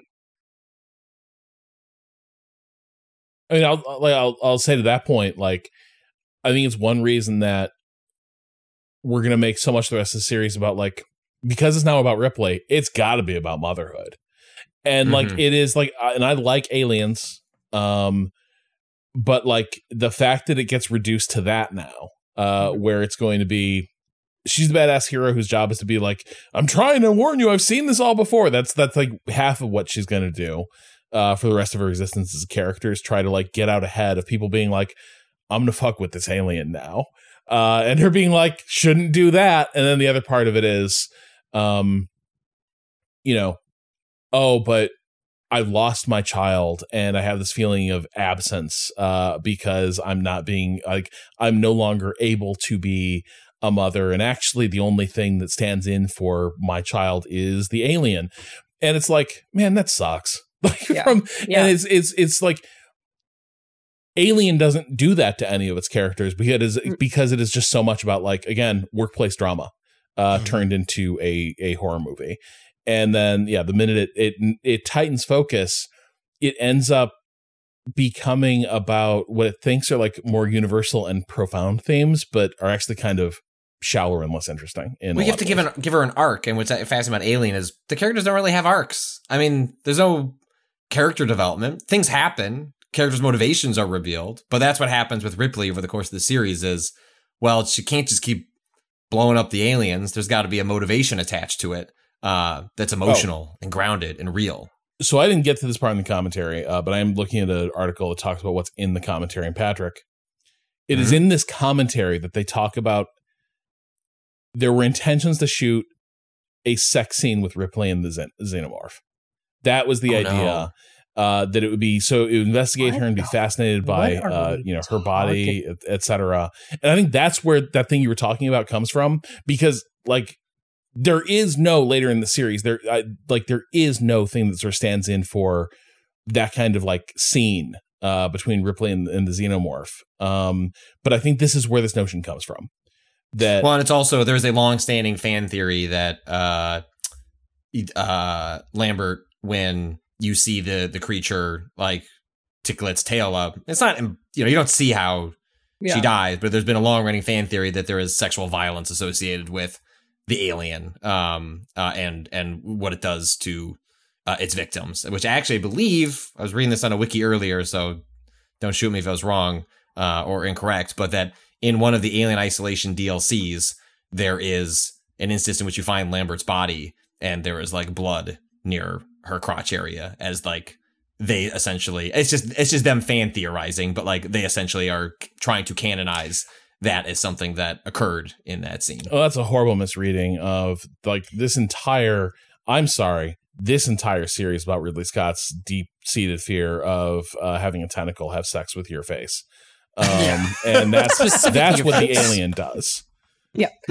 I also think that, like, to this point, Rob, I think that the reason that Alien lands so well is because about gender, right, and about these relationships, is that it understands, or it seems to understand in a way that the later films don't, that gender is fundamentally relational and communal, right? It isn't that motherhood is this broad universal idea. It is that these relationships emerge in community with other concrete people who you're in front of.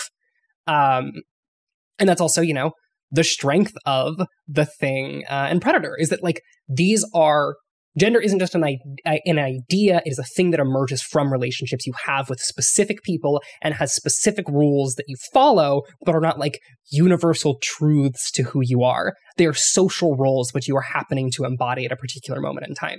And it leads to these movies resonating forward in a way that I think works really well. The ways in which masculinity functions in Predator still feels resonant to a lot of ways that men interact in friendships with one another, in ways that, movies that are more explicitly in trying to make broad assertions about gender can't do, because it's so rooted in a particular time and social context.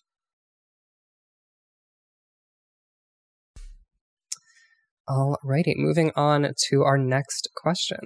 Hey, small aside that I love about the movie is that it is heavily implied that, like, alien life is well encountered, not a new concept. And so when they see, like, what we later call the engineer, and there's like a guy in front of a big, what was theorized at the time to be like a big telescope, and then later is turned out to be a spaceship, is just it's all just taken it like, well, there's another alien, just another life form. Yeah. Like, I just love that little tiny detail that is just taken for granted. That's why the quarantine procedures exist. It's like, you might find shit.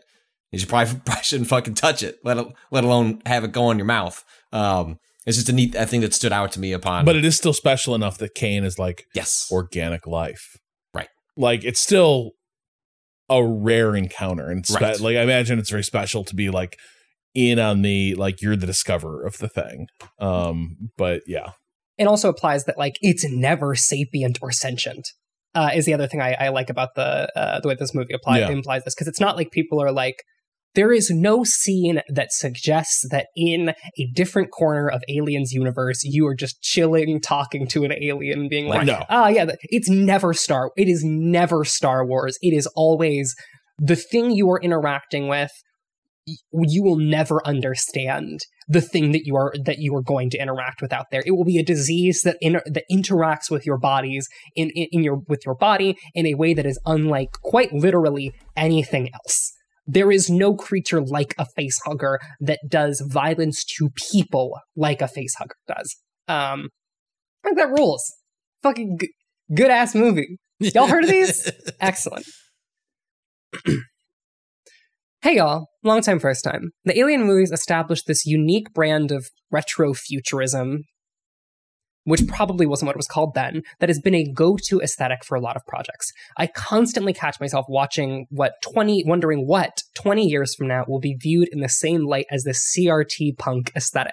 What do sci-fi films in the future seek to emulate from our current tech sphere, or more accurately, what assumptions have we made about what future tech will look like that will be labeled as retrofuturism later? Love all you do. Fuck capitalism. Fuck Weyland-Yutani. Stay off LV-426. Caleb. I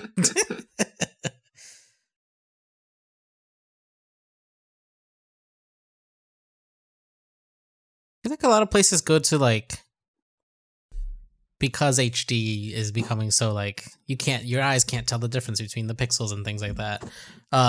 It's like, well, how do we make this look shinier? You can see through it now. It's projected on glass or something, right?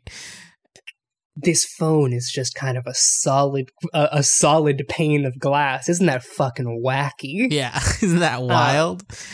And it's just like, yeah, I guess that was like because the technology that existed at the time when the movie was coming out is so like specific, like right, like CRT technology, and like the way that looks can only look a certain way, like, and they didn't have CG to like fake things with, right? Like this was before they had real computer graphics to be like, well, now imagine something even wilder and let's do that. It's like it had to be. It's not really retrofuturism. It's just like, this is what they were working with, right? Like right. They were limited by that. And like, it ends up looking really good because it stems from material things that exist instead of being like, imagine the wildest thing, a screen that's also glass that you can see through, and we'll make it on a computer, right? Practical effects coming through again to making things feel more grounded and real. When she's like trying to shove like the fucking levers on the but like when she's trying to push it faster when the destruction sequence is happening, like like trying to shove that like thing, that piece of metal back in there 2 seconds faster. Incredible. Yeah, I mean, like I also think that even the like projected screen or like little pane of glass that is a computer is a product of technology that we currently have available. It's really easy to just or it's not really easy. It is significantly easier to just make that shit a hologram. It doesn't have to look good if you project it into the air or whatever the fuck. It can look fake because we are imagining a world in which everything looks like it's out of a fucking Marvel movie. Is what I think that we're pushing towards right now, and that I hope deeply is incorrect, because that shit is corny as hell. I think some of it also stems from the fact that like Alien is so in touch with industrial design of the period, things that you find like heavy duty equipment and such. And I think one thing that informs a lot of like futurist design right now is everything's like, the reason we keep talking about like the way smartphones look, that aesthetic, is because it is all examined through the lens of consumer technology. And I think if you're going to think about like what things are going to look like in the future, I think you would see different visions of this if more people were familiar with like what a semiconductor factory looks like, or what what large scale additive manufacturing will look like in terms of like how things are built, how things are made. What does the machinery and equipment that'll be like seen on an industrial scale look like. Right now, there's very, very high emphasis on the weightlessness of interface that has sort of dominated the idea of like what the future will look like ever since like the iPhone came out. But I do think like one of the things that may end up being defining like futurist aesthetics in decades to come might be more stuff that is looking at looking at what is required to large scale manufacture precision tools or what these interfaces can be used to control and what they can be used to sort of instantiate in the physical world what was just in the data before. We're just not there. Like that just doesn't get brought out very much.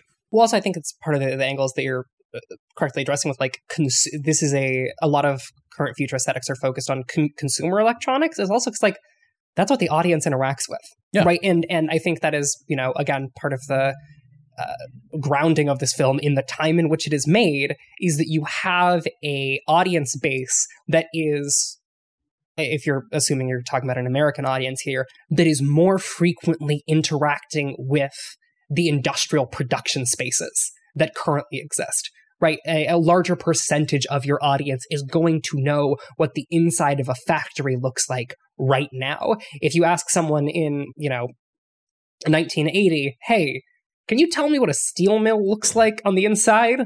I think that you get something similar to, or like, what does a nuclear power plant look like on the inside? You get something similar to what the Nostromo looks like. And I think if you walk up to someone on a street right now and say, hey, what does the interior of a particular factory or like plant look like? That person is either going to have no idea or it is going to be all assembly lines and conveyor belt. Like it is all, distanced assembly production systems as opposed to things that you can imagine a person existing in. I think that maybe the industrial design we get is where the Nostromo feels like a machine that people should not be in, but have to be. I feel like the future, like the retrofuture design you're talking about, Rob, is like machines that feel like they were never supposed to have people in them at all.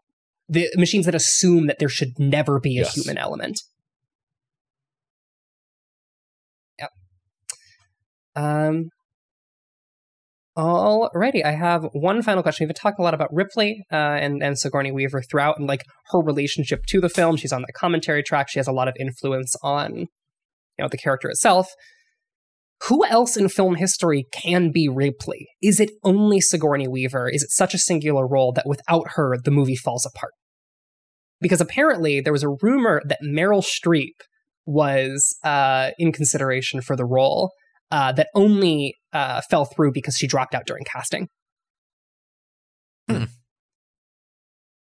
think it's more. I don't view necessarily the role as only could have been her as much as she was extraordinary in it. Like, there's so much that's incredible about this film that maybe it's a better film because of Sigourney Weaver. I'm not trying to diminish any of her of her talents as an actor, but she's additive to something that is already extraordinary. That said, like many things, when you imagine a classic work and read about the what ifs on the casting, like it's incredibly hard to imagine Meryl Streep. But you know what? Would pay to see that cut. Would pay to see what Meryl Streep was doing in this film. Tell you that much. Meryl Streep getting decked in the middle of the scene, just like I'm not sure she would have. Shooting sucks. She would have stood for that. Shooting sucks. No, and she's like, not this shit again. I thought I'd seen the last of this. Yeah, Jesus. Oh my god. No, but I'm not going to bet against Meryl Streep doing a role like this. I think she'd be terrific in it. But I do think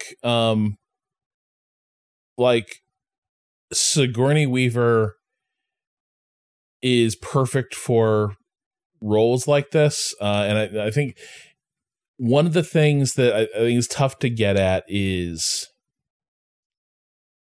she plays characters. What's the way to put it?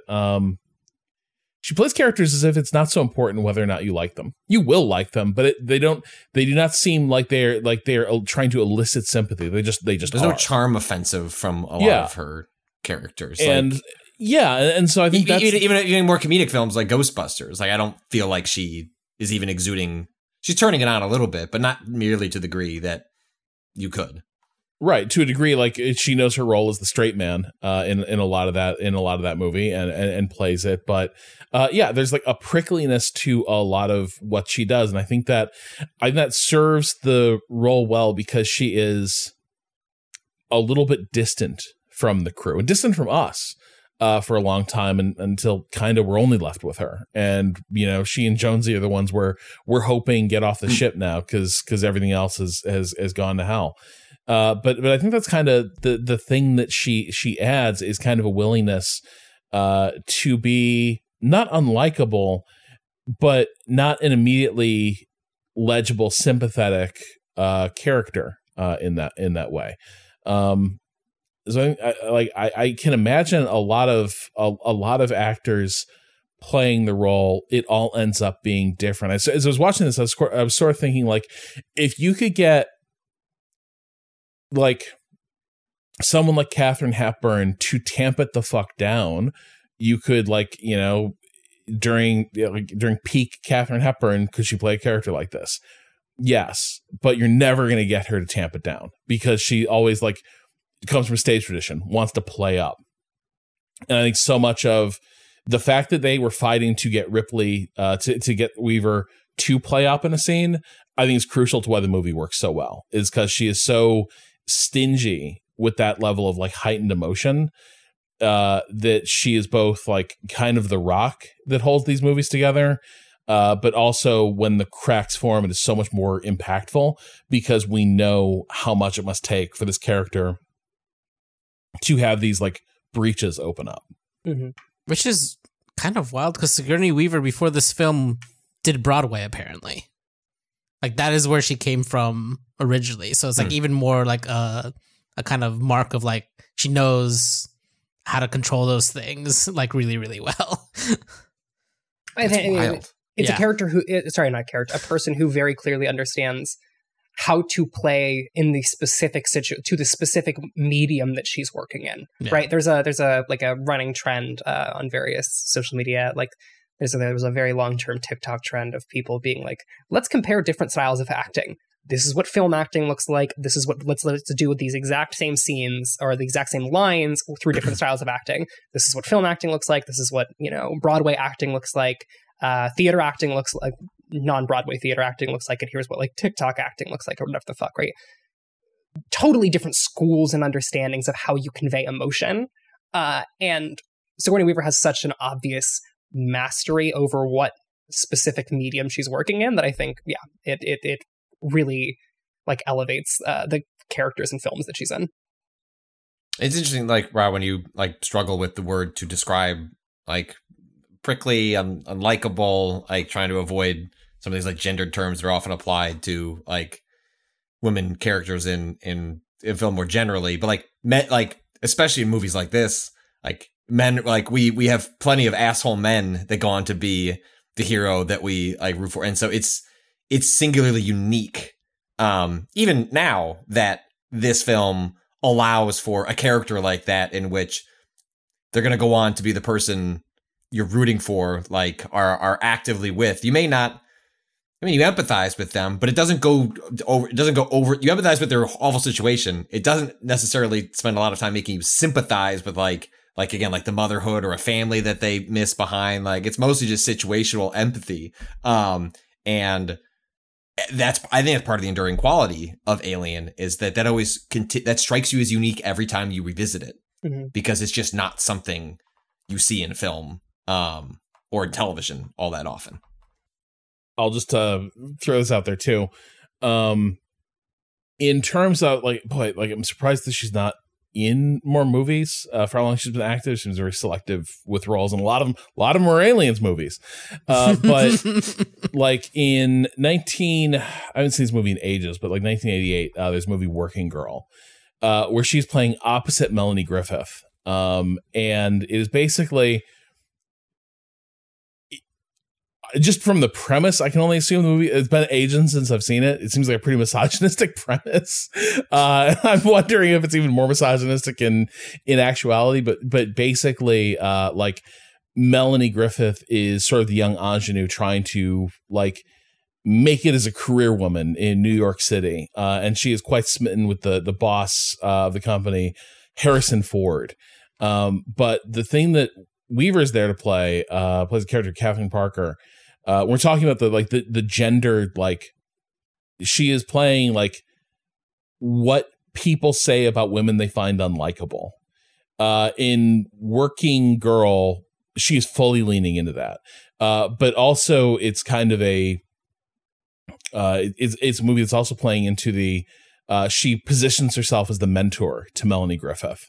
In that film, and it only turns out much later that she is not an ally. That she is the woman who gets to climb the ranks. Melanie Griffith sure shit does not get to climb the ranks behind her. But there is like the film explicitly leans into the fact that like something about Weaver and the way she the way she plays makes it really easy to sign this frame to her. And Working Girl like fully leans into that. Where like she's the bad career woman that everybody's kind of afraid of, and is like too ambitious, kind of a snake. She's mean. And Melanie Griffith is positioned as, this is kind of what we want. A nice girl who just wants to like do good work, and is willing to be a pliant sexual partner to the boss. And that's kind of what that movie is about. But the thing that stands out is the degree to which Weaver is so charismatic as the villain of that movie for these exact reasons. The like, you know, not going to be Melanie Griffith, not going to be playing Meg Ryan parts, going to be kind of a force of nature in these movies, and you can take or leave that. Does anyone else have any final thoughts? I just want to read the IMDb summary of Alien Resurrection, a movie I've seen once and have not seen since, despite owning in multiple formats, because they always release these films as a box set. 200 years after her death, Ellen Ripley is revived as a powerful human-alien hybrid clone. Along with a crew of space pirates, she must again battle the deadly aliens and stop them from reaching Earth. Fuck off. Ah!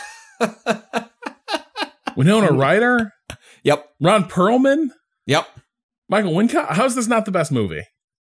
Look, all Alien did was get me to start watching like teaser trailers for the original Aliens. Like I love watching the original like theatrical trailers for films like that, especially after I'm watching like an original. All I wanted to do was just run through this entire series now. Wait, the Amelie guy did Alien Resurrection? Yes, dude. Like and it was written by Joss Whedon. What the fuck did you just say to me? Written by Joss Whedon. Oh, what? Yeah, dude. What? Yeah, this movie is all over the place creatively. Oh my god. Wow. Okay. Nah. Oh. Man. Yeah. Oh no. Well, now, granted, that's a very appealing pitch. Yeah, I mean, but it is. it kind of is. Irresistible. I mean, after that, honestly. Then you got to watch it. It's unfortunate. I can attest to that part. It feels like the fourth film in a franchise that should stop, frankly. Well, after that grim portent of things to come, I think it's time to vend this episode out of the airlock and into Kato's production suite. My Turn and everything else we do here at Waypoint is only possible thanks to the support of our Waypoint Plus subscribers who are listening to this episode a week early. If you'd like to join them, you can do so at waypointplus.com. You can follow us on Twitch at twitch.tv/waypoint, and you can find our writing at waypoint.zone. Rob, where can people find you? At Rob Zachney. Patrick? At Patrick Klepek. Kato? At A_Kato_appears. You can find me on Twitter at Ren or Raven. Thanks for joining us today for My Turn, where next time it'll be your turn to choose what film we're subjecting ourselves to, which you can choose by participating in the poll included in this Friday's newsletter. But we all haven't. So the way that's going to work is all of us are going to pick a movie, and then you'll pick it from that pile, and that'll be the next one that we do. I haven't decided what mine is. Has anyone else decided? Rob, I believe you said you've decided what yours is. What is yours that you're throwing into the pile? Mine is I think it's 1996 Stanley Tucci directed film starring Stanley Tucci, Tony Shalhoub, Allison Janney, Minnie Driver, and Ian Holm from Alien. Big Night. A film. So Ian Holm is your connective tissue. That's our jump. That's amazing. Love it. That's amazing. And so the pitch for that is like it is about Stanley Tucci and Tony Shalhoub are two like immigrant Italian brothers running a struggling Italian restaurant in, I want to say, like somewhere on Long Island is my memory of it, but it's not like the city. But crucially, it is also maybe the best Italian restaurant in the city or maybe the country at this point. It's a film that's very much centered on like, how do we measure success? What type of success does America encourage you to pursue versus what type of success will actually fulfill you? And so it's I think that's the other bit of connective tissue. It is a movie also concerned from a different angle with sort of the relationship that like capitalism has us form with our work, and more pointedly in this, also our craft. I'm so excited for the premise of this show, because each one of us is going to bring something to this. Yes. And I, regardless of, I think, what the audience ends up going with, I think that going to the next sequence, into the next in the next series of movies that we're going to end up doing, is going to feel like being vented out of an airlock. Yeah, I don't. So I will say I've taken the criticism. Oh, go ahead. I was like, why does Ash look familiar? I feel like I know who this is, but I don't. Oh, no. Lord of the Rings. Lord the fucking... Bilbo! Fucking... No, the Fifth Element? He's the fucking... What? Ian Holm is everywhere. He's a wonderful, wonderful character actor. I could not connect it. I was like, I know. Is it just because I've seen Alien before? That must be it. But I was having such a time. He does... Just like... Once you hear it... You can hear that he's the voice of Chef Skinner in Ratatouille, but you would never put the two together. But once you hear it, you can be like, yes, I do recognize that is his voice underneath that persona. But like, well, my contribution to is going to be Ratatouille. I just wanted to point out that at the conclusion of a previous episode, we sort of talked about, well, maybe it'll be like multiple timelines, and I got notable. People do not want that. Correct criticism that the original idea was that it's a timeline. I'm not going to reveal where we're going. The details of that will come at the end of the next episode. But your criticism has been heard. It'll be a singular timeline. I know where we're going next, and part of the fun we're trying to get. Where we're trying to drag, and we're gonna have to get there. Ian Holm was in Brazil. There you go. Look, lots of options. And we'll reveal where we're pointing the waypoint Nostromo next. But it'll stay. We will have to do our own quantum jumping through cinema to get there, and that'll be the fun of how we do that between now and then. So the USCSS Carver will get to its destination. Is this because the speakers? Yes. The beautiful, beautiful. Oh, amazing! I was racking my brain earlier. I was like, what would the Waypoint ship be named? And I was like, well, this would probably happen to us.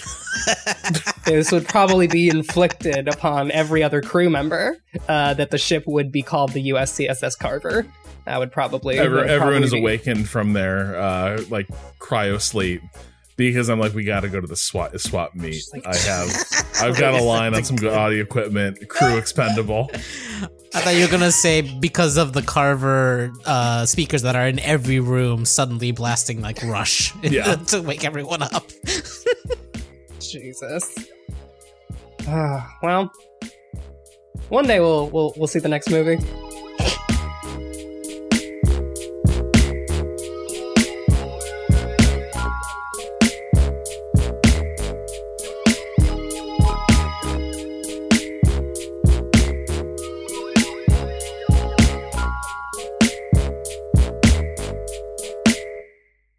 Hey, is the fact that they're shutting down Google surveys going to fuck us on doing this?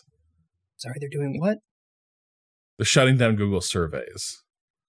There's other poll services than Google. Yeah, we can do a doodle poll, yeah, there was right? fucking a doodle. Yeah, we'll be straw right. Poll, whatever. There are better poll services. Oh yeah.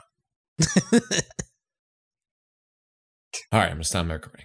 I don't know where that ended. I'm hitting stop now. I'm gonna figure out where it ended. That's up to the producer. Great. Listen, I thought I had an outro. I was like, I'm gonna give Kato a gift. I'm gonna give Kato an easy out, and then everyone went, fuck them. That's yes, that's the experience. Oh God.